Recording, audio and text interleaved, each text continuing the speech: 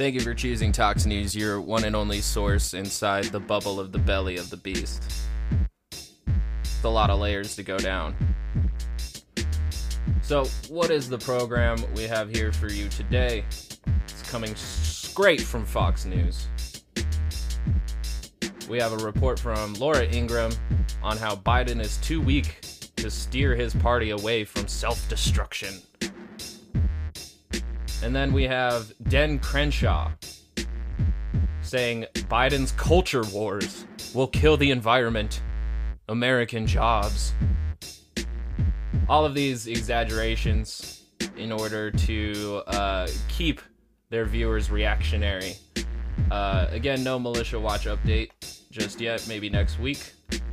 But we do have these two segments analyzing the Biden's administration through a right-wing echo chamber perspective, and we're gonna get into that today. A little easy breezy. You know, we don't want to make things a little too complicated over here at Tox News. We like to keep it simple, tight, organized, efficient. So as the music fades out, Laura Ingraham comes in. I'm Laura Ingraham. This is the Ingraham Angle on a busy Friday night. Let me adjust the volumes. An ugly, feudal farce. That's the focus of tonight's angle. Today, Democrats showed the country that they have zero clue about how to govern in a post-Trump age. I have spoken to Speaker Pelosi, who informed me that the articles will be delivered to the Senate on Monday. Obviously fearful of a primary challenge from AOC down the road, Chuck Schumer is pushing forward with a trial almost 1 year after the first impeachment farce that focused on Ukraine. Now, after initially suggesting a trial next week, the Senate reached an agreement earlier tonight to push it till Feb 9th. But, folks, that doesn't change the facts. This is an egregious, vicious act of political violence against the U.S. Constitution and our country. It's also It's not. It's the use of our Constitution. The political violence stems from January 6th, where some with intent to kidnap and harm elected officials and some without that intent stormed the Capitol building. That was political violence. 2 officers died that day. That is political violence. Several of the protesters, rioters, died that day as well at the hands of the state. That is political violence. Impeaching a president doesn't fit that bill, Laura. an incredibly stupid mistake that's going to hurt. In fact, there's multiple articles and amendments in there specifically about the procedures and when, how to impeach a president. It is part of the Constitution, and so it cannot be an act of political violence against the Constitution. This is her doing that whole thing of, in order to overturn the elections and have President Trump remain president, that was protecting America. That's like subtle radicalism. Joe Biden. Now, first, I want to tell everyone, they have to spare us the claim that Democrats and a handful of Republicans are trying to make that they truly care about punishing individuals who incite political violence. Where was their sanctimony and demands for justice when Minneapolis was smoldering? How about when businesses and innocent people in LA and New York were under attack? And of course, like, establishment Democrats did condemn all the rioting and property damage that happened throughout the BLM protests. But there was no, like, head figure or president telling them to go out and do this. Sure, Kamala Harris had said that there needs to be protests, but that wasn't a co-signment to property damage. That only fits in the mind of conservatives and right-wingers who think that instantly, as soon as BLM hits the streets, it's going to be a riot. Or how about when rioters and looters using the George Floyd case as an excuse to rampage across cities across this nation? And don't forget how left-wingers in Wisconsin occupied the state capitol several years ago to protest actions that they didn't like? Several years ago, bringing up that highlight And I would have to go back and research like everybody's response to that action in itself, which I'm not gonna do.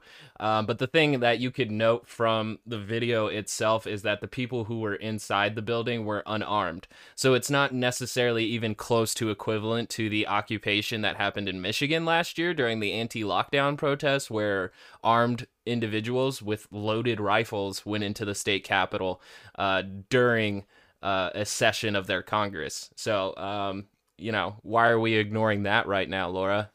The state capitol several years ago to protest actions that they didn't like?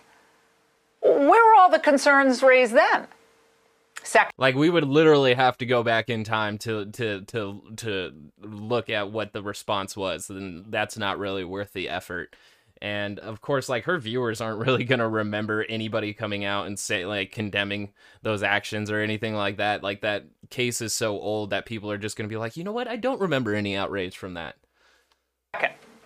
The entire exercise is unconstitutional, as former federal appellate judge Ken Starr said last night. The president is gone. He's off to San Clemente. This is done. It's over with. That's the relevant president, not an obscure 1876 proceeding against a secretary of war. That I find it painful that very, very able people, some of whom are my friends, are saying, well, there's the key precedent. Well, it's just not. And by the way, are Democrats actually saying that it would have been constitutional for Republicans to have demanded articles of impeachment against former Vice President Joe Biden last year over what he really knew about Hunter Biden's China payoff?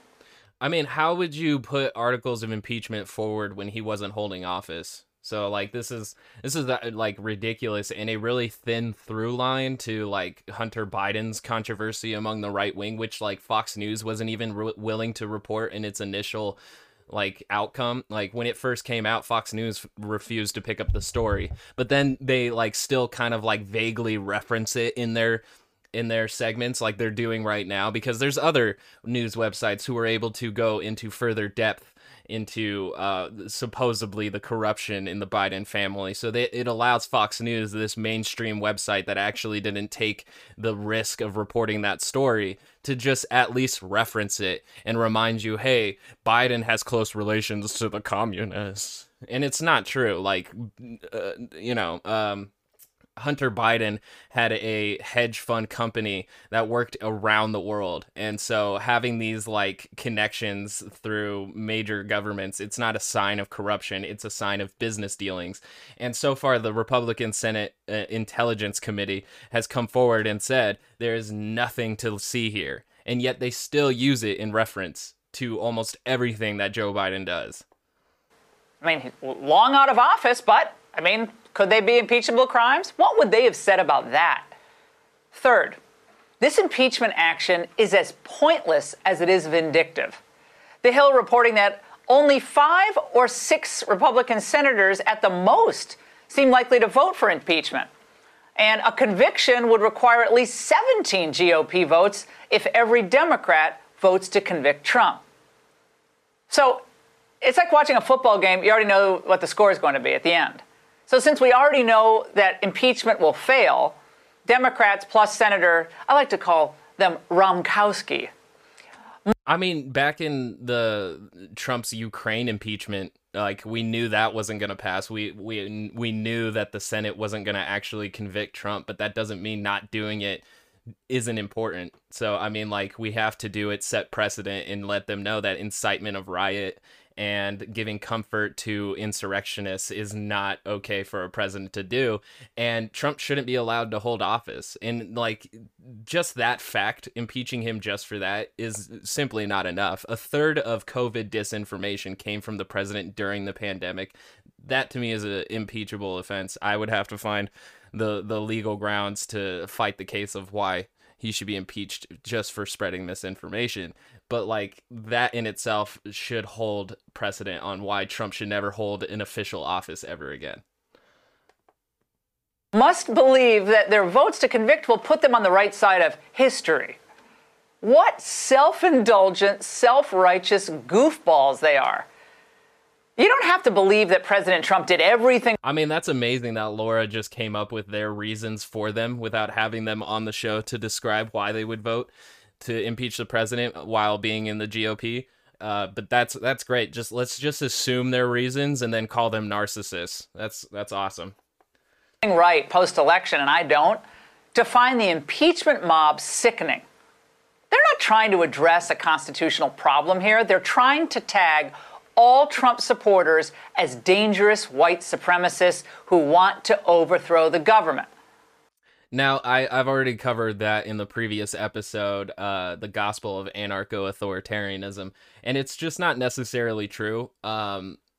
Like there is a worry of the 74 million Americans that voted for Trump because they were okay with the aspects of authoritarianism that he was willing to engage in, that, featured ultra nationalism and American exceptionalism. So there are things to worry about there. But Trump's presidency did embolden right-wing militias, and they became ever more active during the election fraud accusations. And so there's a deeper worry than just the Trump voter supporters. It's really the ones who are willing to actually commit political violence in order to ensure an authoritarian keeps moving along that ultranationalism and that American exceptionalism. But of course, they want you to, like, if you're a conservative, they want you to feel that way, like you're the ones being targeted, because then that bolsters strength in numbers. So they're using the supporters to mask the militias. So good on you, Laura. Great. Right now, it's unclear who will even preside over the sham of an impeachment trial. But if it's Chief Justice John Roberts, if they want him, he should refuse on grounds that Trump's no longer president. But relying on him to do the right thing, by the way, is like relying on a 13-year-old boy to remember to clean his room before going to bed. So I like how she, wants him to do the right thing, but then also infantilizes and demeans him just before moving on. That's great. Like, if I want Amy Coney Barrett to do something, I should definitely just call her a sycophantic religious nutball before, please and thank you. Jesus. Another point. Going after Trump makes the Biden administration look weak. Remember when Obama pursued Bush and Cheney for war crimes? Well, of course you don't, because Obama was much too smart for that. He had too much sense. Yeah, I don't remember that either, but I'm going to have to cite something.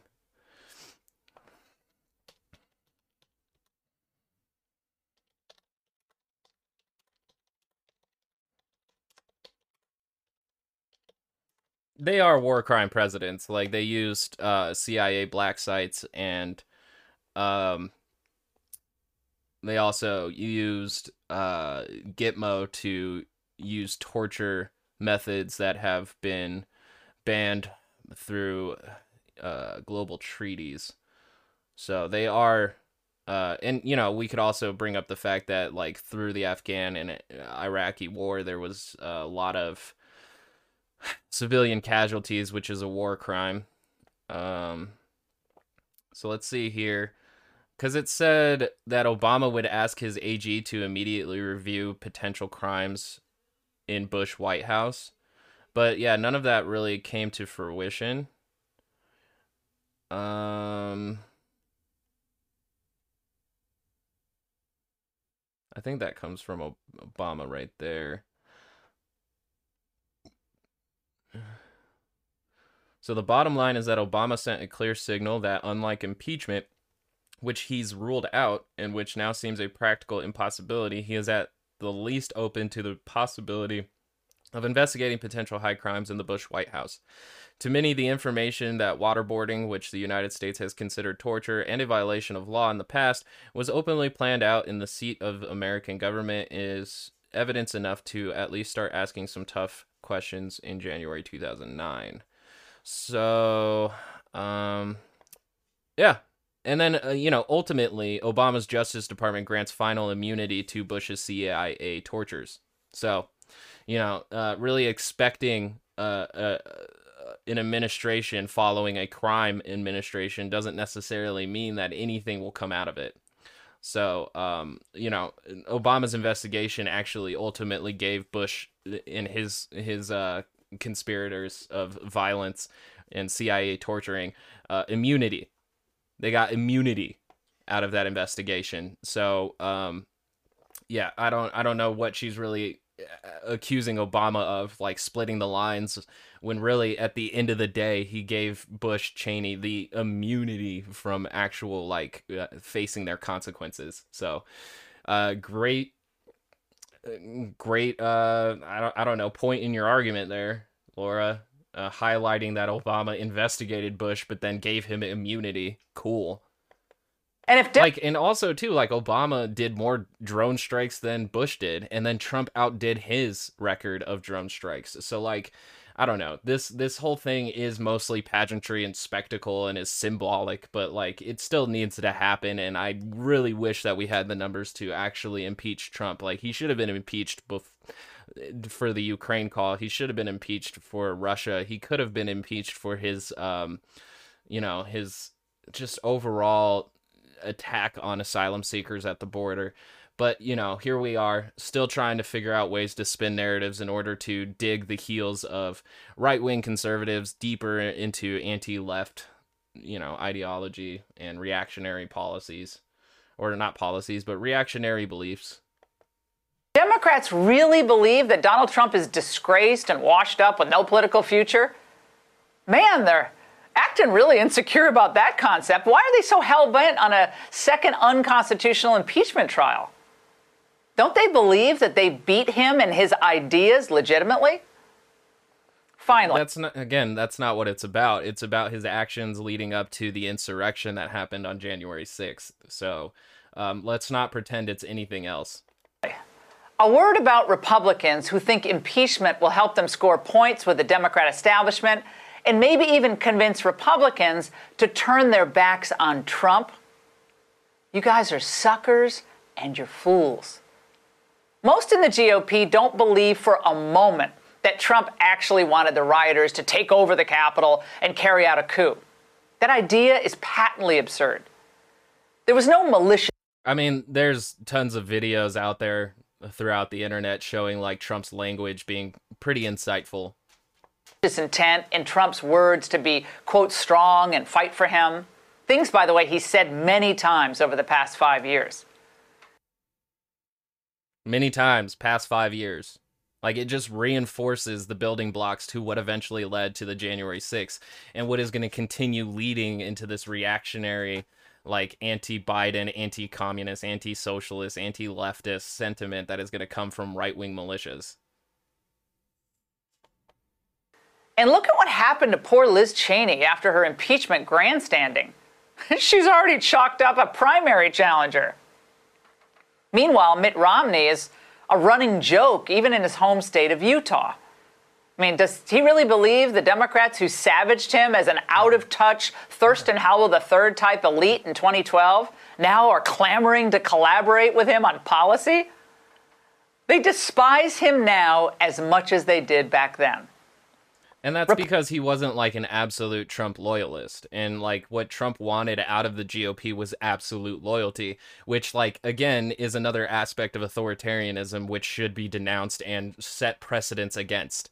And I think Mitt Romney did that. I'm not a fan of Mitt Romney, but he at least stood away from the radicalization of the GOP party and said we need to remain, at least still right of center and not move farther right, which I can commend him for that. But overall, it does show that there is a bit of a fracture in the Republican Party, that some of them really demand this absolute loyalty around a demagogue. It's idol worship and it's insane. Republicans supporting impeachment believe a conviction would be worth it in order to get the Trump cancer out of the Republican Party. That's the real reason they're doing it. Yet no serious political observer could possibly think that the party that turned out in historic numbers for Trump is about to boomerang back to the policies of the Bush-Cheney era. Let's hope with this delay that Republicans will have more time to grow a back. I mean, Trump's policies were the Bush era, but on steroids. you know, like the redistribution of wealth going higher to the top, and, you know, drone strikes, the anti-immigration, the extension of executive power, Trump bragging about how he can like use Article 2 to do whatever he wants. Like that was built around the Cheney president, or not Cheney, but, you know, Cheney was, you know, heavily a supporter of the executive theory, that Article 2 grants the president, you know, unlimited powers. Like Cheney helped build that yellow brick road for Trump. Backbone. We hope they hear from you, many of their constituents, to tell them that we want you to fight for conservative policies and against the ridiculous Democrat sham that we're seeing in the Biden administration tonight. They want to bury the America First populist movement, the Democrats do. It's up to Republicans to prevent them from doing it. Resist all the way. But my friends, if Democrats insist on going through with this unconstitutional impeachment, Republicans have to ensure that they pay a heavy political price. And if Joe Biden, by the way, thinking about all of this, if he were really smart, if he really had his wits about him, truly capable of seeing how this would be actually in his own interest to do this, he would call Schumer and call off the impeachment dogs. But Joe's not going to do that because I almost thought she was going to say pardon Trump. He's just too weak to steer his party away from its own self-destructive ways. And that's the angle. Joining me now is Jonathan Turley, George Washington. It's not that like Biden is also interested in setting this precedent, but it's rather that he's lost control of his party. And, you know, that's just a convenient narrative, a part of like, you know, Biden not being mentally capable of holding office. No, I mean, Biden might be full for impeaching Trump. So like, that's great that she would just assume his position and then call his weakness out of her assumption. Washington University law professor and constitutional law expert and Fox News contributor. Jonathan, is there any way that John Roberts could decide that he will not preside over this impeachment? Could he just refuse? Well, he can. You know, he's not a bus. He doesn't pick up everyone that he stops next to. You know, he has to determine whether this is a function that is given to him by the Constitution. The problem is that the Constitution states that the Chief Justice shall preside of a trial of the President. The president in this trial will be Joe Biden, and I doubt the Democrats want to remove him. And so there's a threshold issue for Roberts. He might not even be asked, but that will beg the question of who is being tried. It's clearly not the president, and it's clearly not to remove him from office. It is a private citizen who the Senate will vote on removing from an office that he's already left. Now that creates a serious threshold issue for the Senate. In fact, they may have the most consequential vote ahead of them in their entire tenure as senators, and that is whether to go forward with this trial. The Constitution states that the principal question for impeachment is whether to remove the president. And that creates a rather curious vote. And the problem is that constitutional novelties can easily become constitutional nuisances. We've already had a snap impeachment where the House didn't even hold a single hearing to consider the language or implications of the impeachment, give a formal opportunity for the president to respond. And now we're going to hand a snap impeachment over to a retroactive trial. That is a very serious question for all these senators to weigh. And I'll point out one other thing. There were only 2 cases in history where this type of retroactive measure was used. And the first one was with William Blount. And when that happened, many of the signers of the Constitution were in Congress. Most of them were still alive. Blount himself was a signer. And he was a senator who had been expelled from the Senate. The Senate refused to hold the trial. So when the ink had just barely dried on the Constitution, the Senate had a threshold vote and said, we're not going to do this. You know, you could pretty much understand the intent of the framers when a lot of the framers were right there. You didn't have to go much into the legislative history, even if you believe that, because they were there. That's a fascinating point, Jonathan. Also, I want to point out to something that a lot of legal scholars have said in response to your argument just now about the removal. You can't remove him from office because he's already gone from office. So a group of these scholars penned an open letter. Don't you love the open letters? That argues that the disqualification from holding future office is equal to the removal from the office in the Constitution. Now, I don't understand how that could be possibly read into the Constitution, but these are some, very well-respected constitutional scholars who are arguing with us. Why are they wrong? Well, I know, and like many of them, I actually responded to that letter on my blog today because I believe it's ultimately wrong. But I have to stress, these are good faith arguments. This has been an open debate. I've wrestled with this since 1999. I talked about the value of even retroactive trials. But what I believe today is that those values are outweighed by the cost. And I don't agree with what the letter says.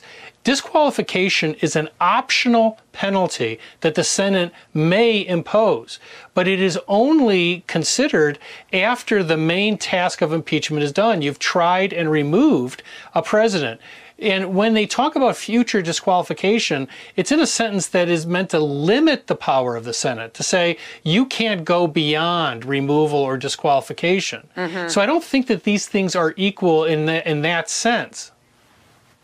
And by the way, Richard Blumenthal says that we can do this trial in just a matter of days, Jonathan. But isn't that also up to the president's defense team? I mean, what if they want to put on a multi-day or even a few weeks defense?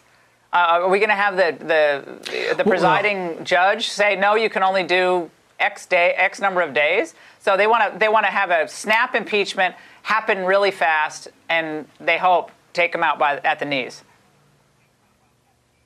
Right. This is all improvisational, and that's dangerous when it has to be also constitutional. And, I did the last judicial impeachment trial with colleagues that was held in the Senate. It took us months to present that case. They're about to try a president in a blink without a hearing in the House, in a snap impeachment, and now a retroactive trial. No. Jonathan Turley, thank you so much for being here tonight.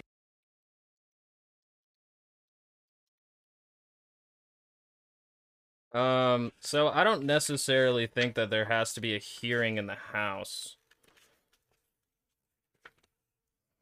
In case of removal of the president, whenever the president transmits to the president pro tempore, whenever the vice president transmits to the has written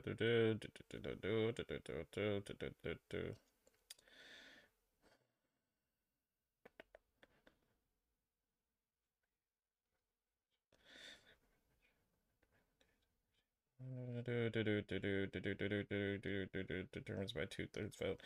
Yeah, I'm not saying anything about necessarily a hearing for that. It's just usually after 48 hours within receiving the letter of impeachment, Congress has to assemble, and the House of Representatives by a 2/3 vote of both houses.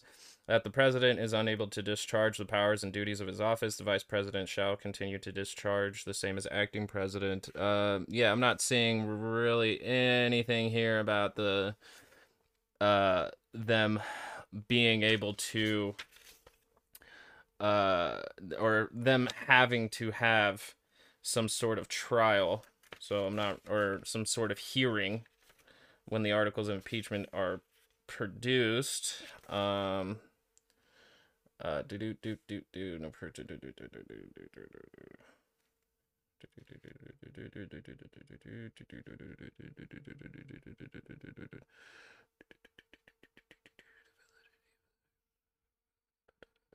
But yeah, I've already read this amendment before on here, but I'll read it again. Amendment 14, Section 3.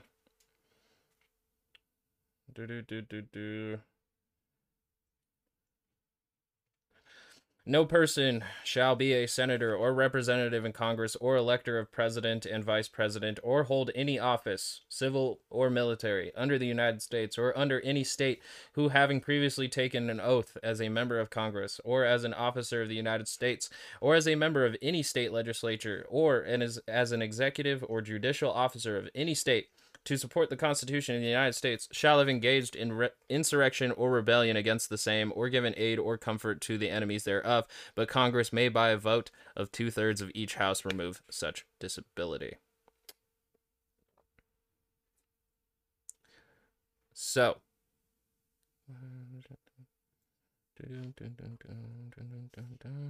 yep, that is what they are using to block Trump from running again.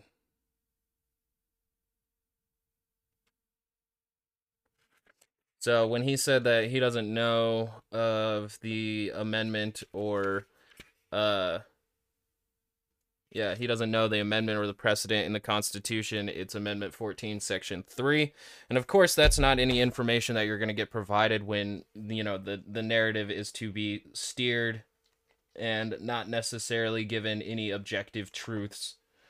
So that's where we're at here. And yeah, you could say that it's pointless either because Trump's out of office or it's pointless because it's going to ultimately fail. But if the Democrats or the system that isn't willing to hold Trump accountable for his actions, it will at least send the message to the rest of the supporters, voters, and what have you, that either the government is ineffective or at least we are willing to attempt to hold people in positions of power accountable. So her argument to not do it is a pretty weak one at that, and it only really tries to skirt the issue away from Trump's actual actions and it builds the case on why appointing Trump is pointless, when it really, even though it could fail, it's not pointless because accountability is something that we need to have in a government that claims checks and balances. And of course, not for Trump holding office ever again. But to pivot away from that, we're going to move to Dan Crenshaw saying Biden's culture wars will kill the environment and American jobs. I am Brian Kilmeade, but Brett gave that away. Another day, another flurry of executive orders. This time, Joe Biden setting his sights on the cratering economy, kinda. He says we have a moral obligation to get people back to work. We will not let people go hungry. We cannot let people be evicted because of nothing they did themselves. They cannot watch people lose their jobs, and we have to act.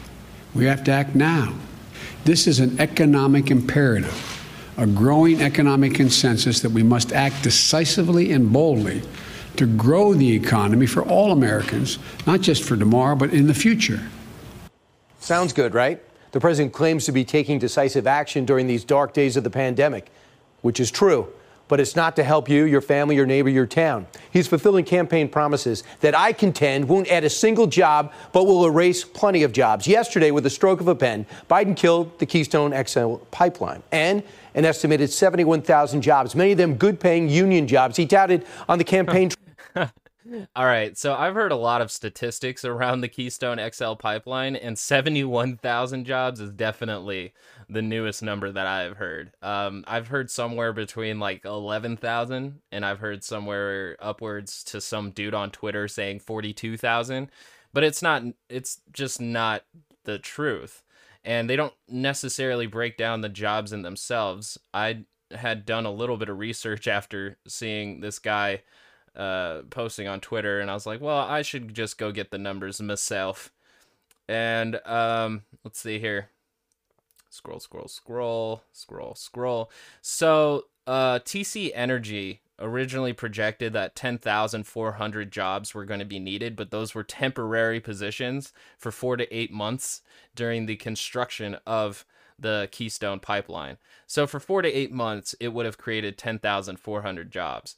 But the State Department estimated 50 people would have been employed. some in Canada. So we can't necessarily say that we lost a ton of jobs in America, because some of those 50 people would have been in Canada, where the pipeline initially starts before traveling down to Texas to deliver the oil. But 35 of those would have been permanent. 35 of those 50 jobs would have been permanent, while 15 would have remained temporary. So this 70,000 jobs obviously comes from like, oh, well, there's other, businesses that would have been buying the oil, and those indirect jobs are affected by this too. And, if they're indirectly affected by the Keystone XL pipeline, then it's not necessarily a direct job loss there that we can attribute to Joe Biden. They just want the numbers as high as possible to make this sound as egregious as possible. But the right wing is working really hard to make sure that the obfuscation of the actual numbers of jobs is just swirling around so that nobody can get a clear view. You just need to know that thousands, tens of thousands of jobs were lost, when ultimately down the line, we lost 50 jobs for that pipeline. Trail, he was all about unions, remember? The move will likely erase energy costs, raise them up, I should say, and hurt our relationship with Canada. More on that later in the show. He also halted the southern border wall, already paid for, a cost of billions of dollars, at least 5,000 jobs, I think a lot more. But that's not all. Today, he mandated a federal minimum wage of $15, a move. Here's the thing, though, is that, like the border wall construction ending, those jobs becoming basically invalid. But we have a major infrastructure problem. Like, there's still plenty of roads to fix.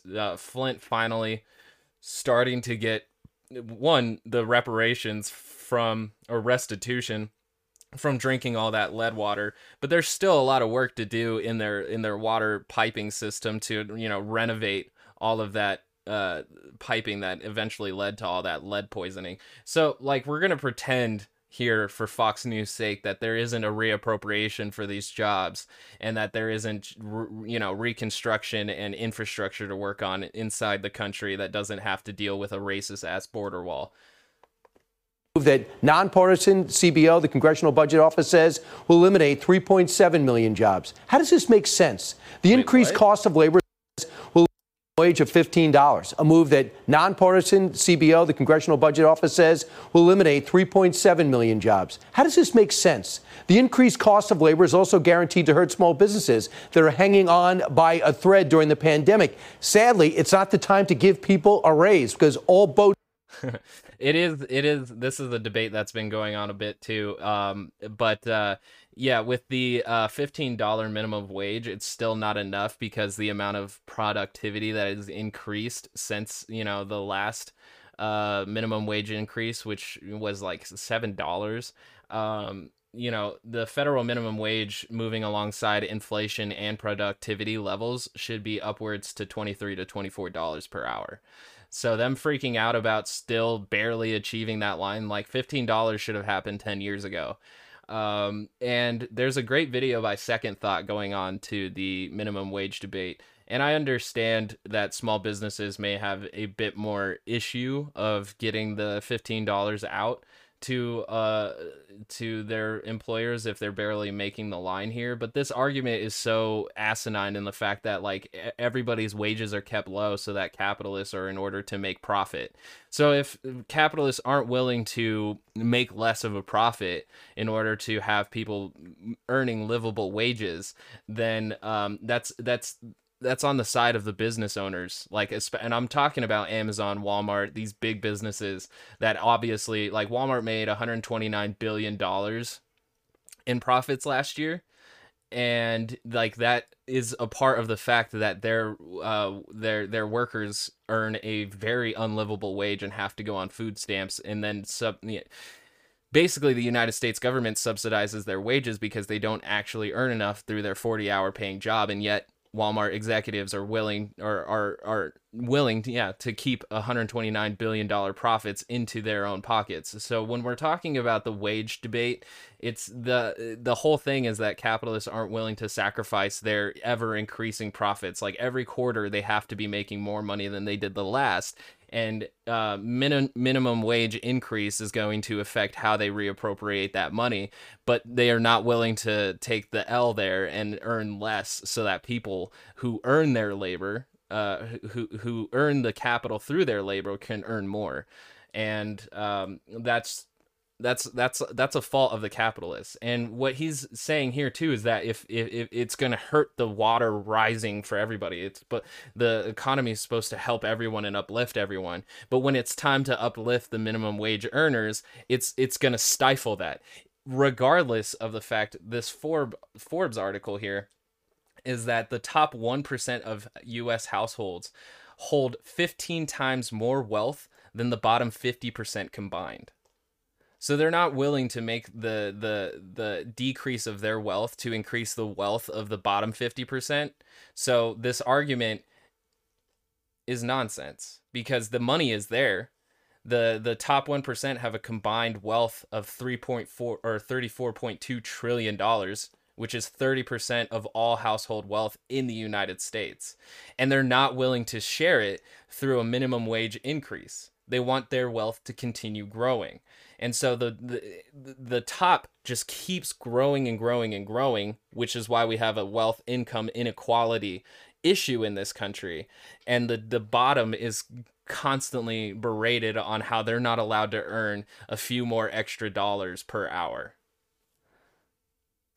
I mean, even just during 2020, the richest people earned yet again over $500 billion in their combined wealth, while the rest of the United States, 8 million went below the poverty line while this happened. So the boat is rising, but you have to already have major amounts of capital for it to rise. So if you're sitting at the bottom, you're drowning. Boats rise, right? What kind of president does this unilaterally on day one and day two without even taking the time to explain his actions? He signs, he mumbles, he closes, and we move. I'll tell you, one that's more concerned about pandering to the far left because he has got a base of American workers who are counting on him and his left-wing policies. So for anyone who's about to lose... That's weird that it's pandering to the left who depends on improving working class conditions. So in the end, I feel like that argument is actually, it's more pandering to the working class who are stuck on a federal minimum wage of $7, which it should have, according to inflation, gone up to $23 or $24. So we're literally keeping people on subsistent living wages, the bare fucking minimum. And he is arguing against the case of working class people starting to get closer to a living minimum wage, which it's still at $15 would not be enough. Lose their job because of these executive orders. Do not worry. The Biden administration has some advice for you. It's a little different, but let's listen together. So for those workers, the answer is somebody else will get a job? The answer is that we are very eager to see those workers continue to be employed in good-paying union jobs, even if they might be different ones. Here with reaction, Republican Congressman Dan Crenshaw of Texas. Congressman, I even just texted you. I'm so disappointed with what's happened over the last 2 or 3 days. There's no conversation. There's no give and take. There's no Kevin McCarthy. Let's do something together here. It was a great speech, perhaps, but is there any indication there's going to be any bipartisanship and this is going to help the economy? No, they're going to keep talking about unity, but they don't want to unify behind anything that the American working class might actually want. So you couldn't have said it better than what you just said, Brian. You know, you talked about canceling the Keystone Pipeline. That's tens of thousands of union jobs. Union jobs, by the way, that pay a lot better than jobs for, say, solar and wind. Okay, on average, $20,000 better pay for oil and gas jobs than for solar and wind. And by the way, most of those jobs for solar and wind manufacturing, those are in China. Okay, so that's what Pete Buttigieg is talking about when he says other jobs. He's not talking about good-paying American jobs. And they need to confront this fact. And they need to confront the fact that when you drastically raise the minimum wage... I mean, there's no basis for the accusation that he just said that all of those jobs are in China. There's no evidence, and he cites no source. He just says it. All of a sudden to $15 an hour, you're going to cut out millions of jobs across America. That's not according. And again, that's because corporations aren't willing to sacrifice a bit of profit in order to increase wages and keep their employees. They purposefully mow the lawn of employees so that their profits can continue to climb and increase their wealth. So again, this isn't about wages being too high. It's about profits not willing to go low. And not even to the point of like $129 billion for Walmart. Come on. According to me, that's according to the Congressional Budget Office. I've got small businesses in my district begging me to do something about this. You can't let them do this, they say. We will immediately lose our business. We're already hanging on by a thread. So listen, here's what it comes down to. If you're going to claim that you're the party of the American working class, you actually have to support working. All right, that's a requirement to be a working class party, and they just won't do that. We had a meeting today, and I don't know how anything he provided is like indication that Biden is against people working. Like the increase of $15 minimum wage is entirely pro-worker.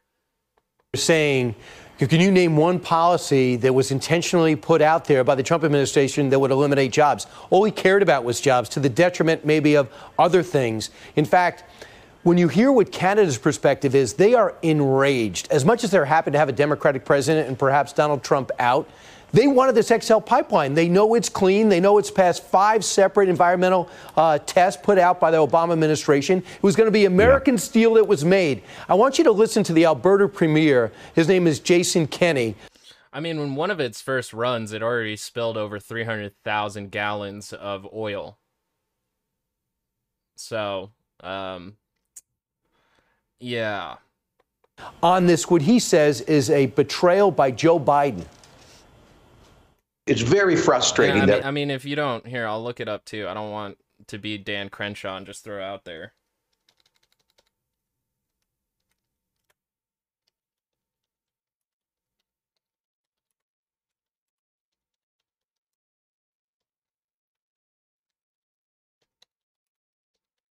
I don't want to just throw things out there without a follow-up.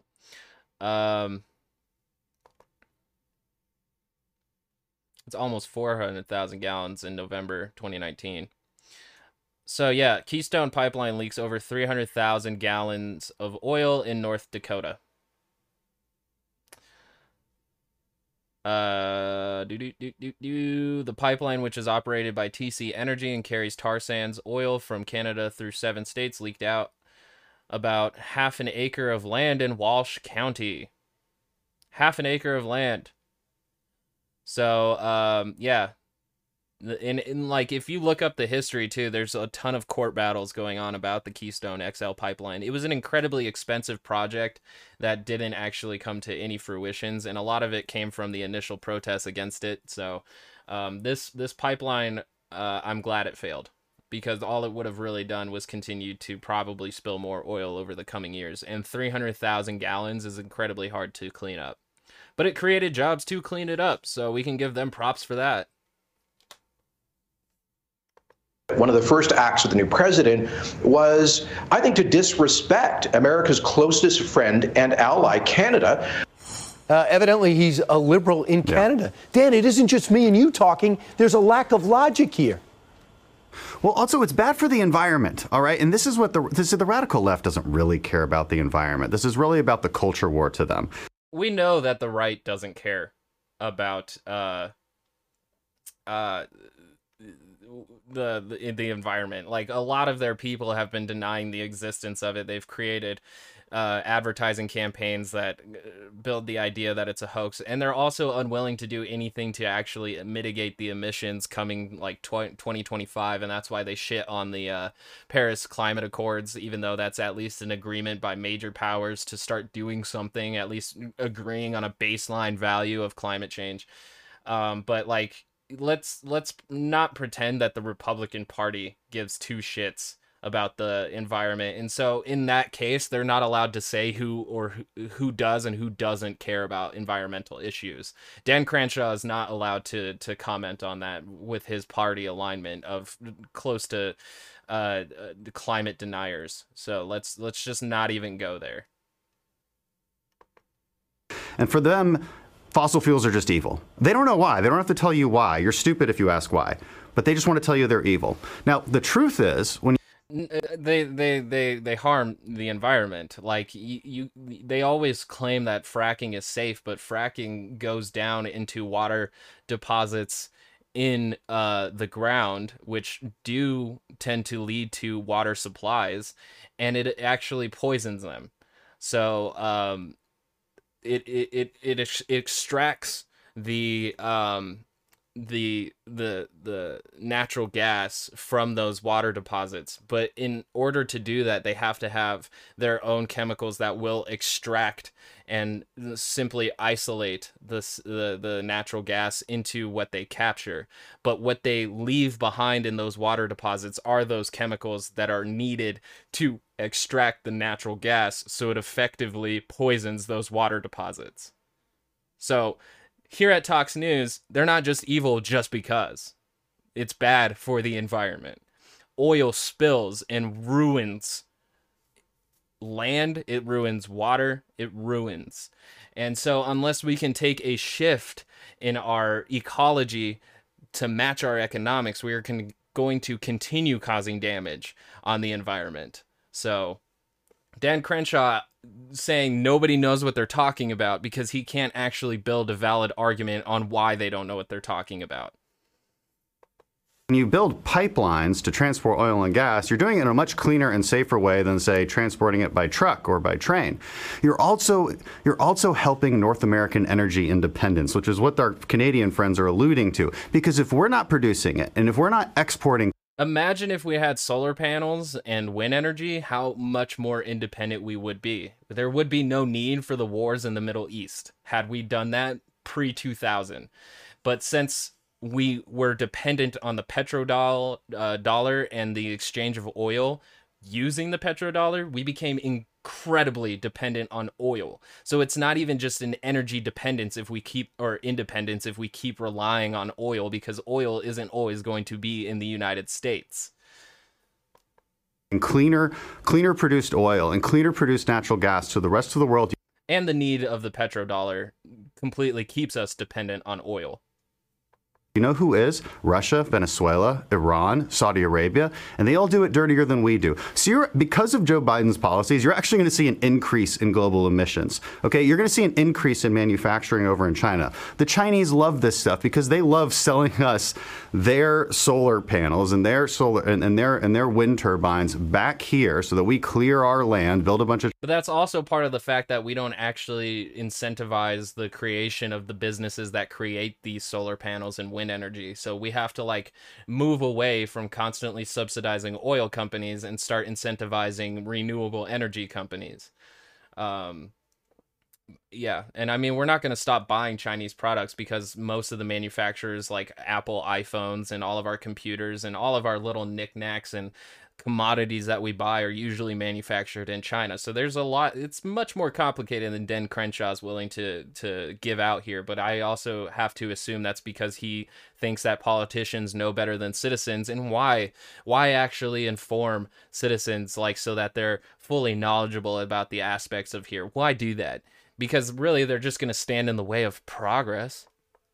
Transmission lines and screw up our energy independence. All right, this is what they love seeing. They love seeing the Paris. And I have to stress this, that relying on oil will never make us energy independent. Getting it from the sun and storing it in batteries is much more independent than relying on oil and the trade of the petrodollar. The petrodollar is the only thing that can be exchanged for oil.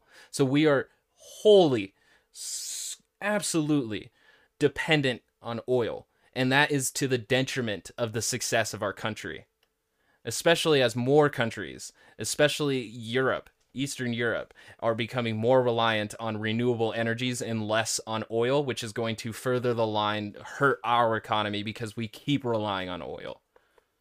Climate accords going forward because they can keep polluting while our economy gets hurt, even though we're the ones, even under the Trump administration, that reduced carbon emissions more than any other country in the world. So this is actually... Yeah, no, not compared to Germany. Let's fact check that one.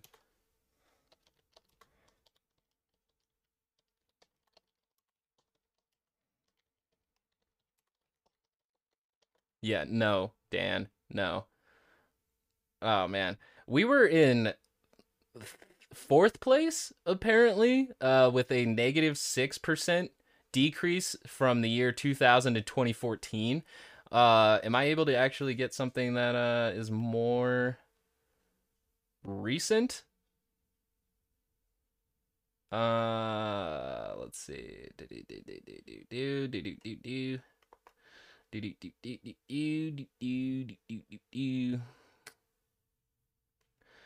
Projected emissions in Saudi Arabia, Russia, and the United States are far greater than what it would take to limit warming to 1.5 degrees Celsius.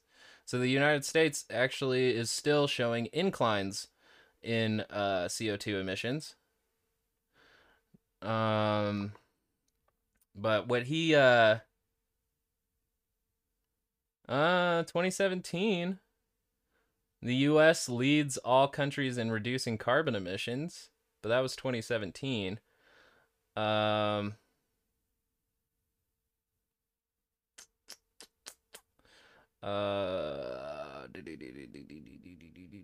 Yeah, since 2005, carbon dioxide emissions have declined by 758 million metric tons. But again, that is prior to Trump administration.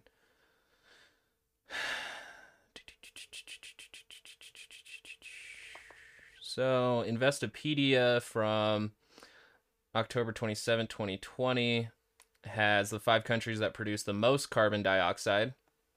The top 5 countries that produce the most CO2 are China, the US, India, Russia, and Japan. So, yeah, not us. Not us. Let's see. Poland has 1% of the share of CO2 emissions.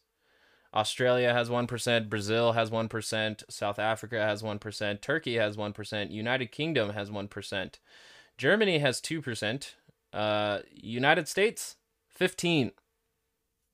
And that's October 27th, 2020. The U.S. is the second largest emitter of CO2, with approximately 5.41 billion metric tons of carbon dioxide emissions in 2018. The largest sources of CO2 emissions in the U.S. comes from power generation, transportation, and industry. Even though the U.S. government undertook significant efforts to reduce the reliance on coal for electricity generation, the country has become a major producer of crude oil. Also, the U.S. economy is heavily reliant on the transportation sector, which burns petroleum for trucks, ships, trains, and planes. U.S. consumers especially depend on their cars as their primary means of transportation, and this also contributes to the CO2 footprint through gasoline and diesel. Another large contributor to CO2 emissions in the U.S. is industry, which burns fossil fuels for energy. Also, the U.S. chemical sector uses various chemical reactions necessary to produce goods from raw materials, which in the process emit CO2. So, what he said, not true. Bad for the environment. It's bad for the economy. It doesn't make any sense, but it's good for the radical left culture. I love the fact that he says if we don't produce and burn more oil, it hurts the environment. Like, what a fucking dumb argument to make. Wars, which is really what they're after. What is also very interesting is we still get more fossil fuels from Canada than anybody else. We're their number one customer. And if you want to reestablish relations with our neighbor, Joe Biden's first call is to Justin Trudeau. And I ask you, Dan, just logically, if Canada means that much to Joe Biden, where your first international call is to Justin Trudeau, why does this make sense? Can you clue me in Washington, who is Joe Biden answering? Which is also funny too, because like Canada also like wanted the United States to stay in the Paris Climate Accords, so, and they never left it either. But the primary source of renewable energy in Canada comes from moving water. In 2018, hydro accounted for 67.5% of Canada's total renewable energy. So they're much more closer to sustainable and independent energy generation than the United States. To? Well, I think we just did answer that. It's to the radical left. It's the culture warriors. It's the postmodernist progressives. Okay, again, they want you to believe certain things about America. All right, they want you. I'm surprised he didn't say cultural Marxists. to believe it's evil. They want you to believe that you should sacrifice, but the Chinese don't have to. Gotcha. They want you to believe that your job should be. I mean, the unfortunate thing is, and it is in a lot of these things, like when you have the treaties against nuclear armament and also like the Paris Climate Accords, is that you do need the word of these countries to take the steps necessary. But if the United States isn't leading the way in renewable energy, another country will, and then our oil will become completely useless. We'll just have it and just sitting there, basically earning nothing. So if we don't take the steps necessary to be the first to rely on renewable energy and effectively move away from oil, then other countries will, and we will suffer because of that. Sacrificed for other jobs that they prefer, even though they pay less and they're not good jobs. Okay, they want you to believe that the and he has no citation or no sources for that claim. The 17/6 Commission should be abolished because it teaches you that America is too good. Right. All right, and they would rather replace that with the 1619 Project. This is who he's listening to. Yeah, the 1776 Project is something that Woodrow Wilson actually would have been proud of. The revisionist, the lost cause, the guy would have been proud of the 1776 report, which basically says that criticizing the founding fathers for slavery does more damage than their actual actions of slavery for 200 years. So yeah, god damn, like, yeah, that white supremacist lost cause revisionism in the White House does need to be repealed. With the 1619 Project, it's still like a theory that tries to through line the property of slaves to the American Revolution. And I'm not sure we need to completely adopt that, but it does need to be taught in history that once the first slave landed in America, then did America's slave trade further the development of this nation. It's not something that we could ignore, that this country was built on the back of slaves. That's not something that we need to ignore. No. Buttigieg wasn't done there.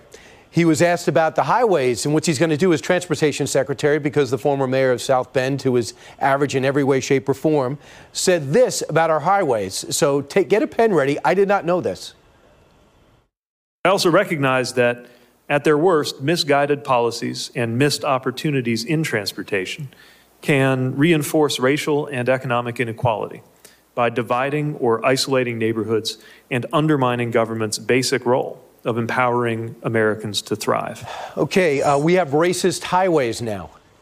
They are. They're very racist highways. I live next to. We're not just talking about highways. We're talking about, like, public transportation. So, like, just isolating that is severe reductionism, and yeah, just furthers the easy discussion for this guy who doesn't really care about the working class and how they get to work. To a highway. I didn't realize that was a racist highway I was living next to. Look, this is what happens when the progressive left takes over the culture and takes over the Democrat Party. There's no more liberals left. They haven't done that. This is moving public transportation to ensure that the most vulnerable are able to go to work and earn those wages that they so desperately want to keep low. That is not progressive. That should have just been a thing.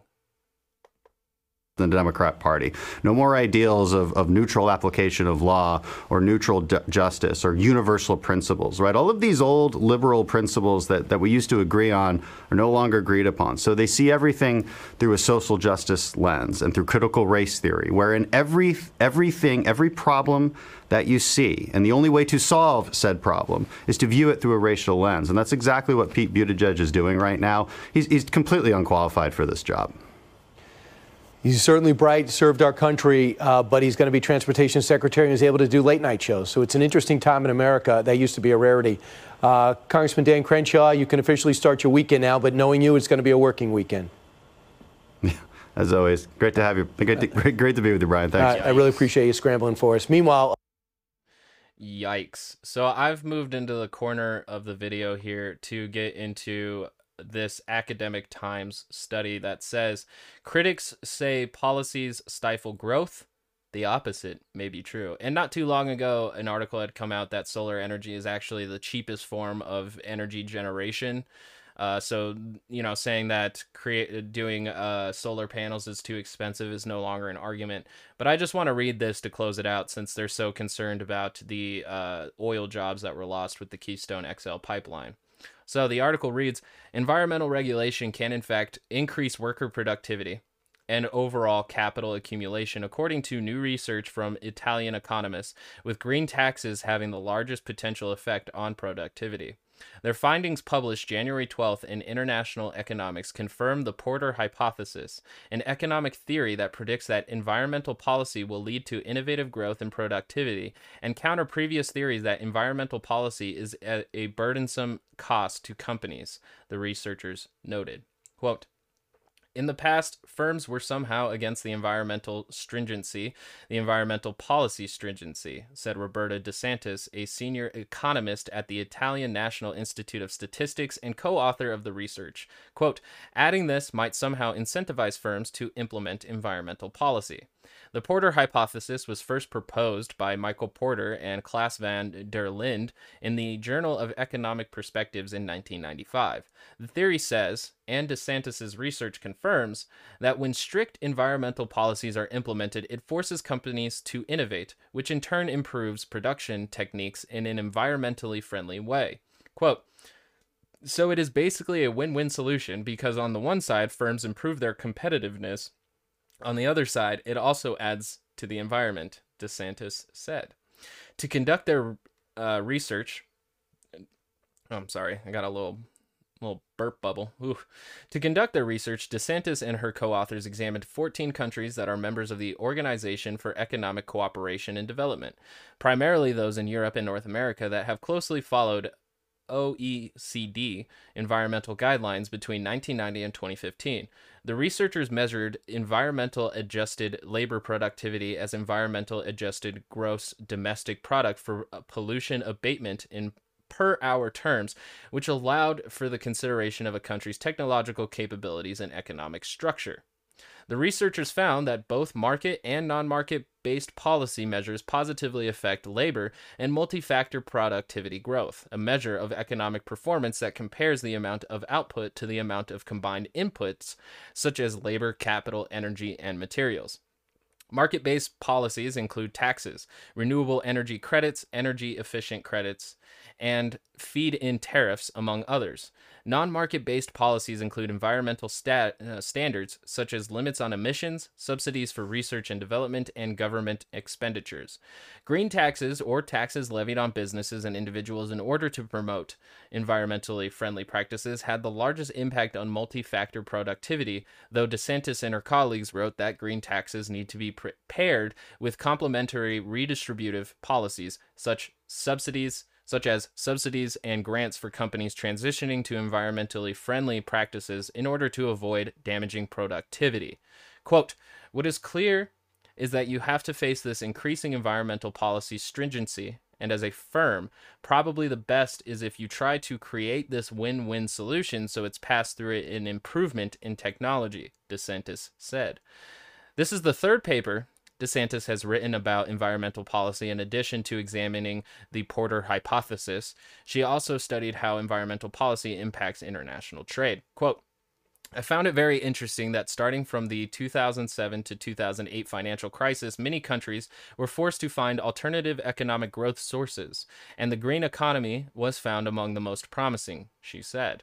Other potential research avenues, DeSantis added, include further study of how specific policies trigger productivity growth and the redistributive impact of new environmental policies implemented by the European Commission.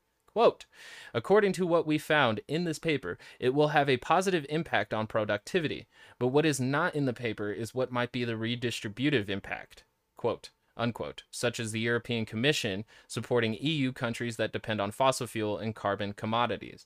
The European Union has already allotted 150 billion euros to support these countries through its Just Transition mechanism, part of the European Green Deal effort to create a climate-neutral economy in Europe by 2050.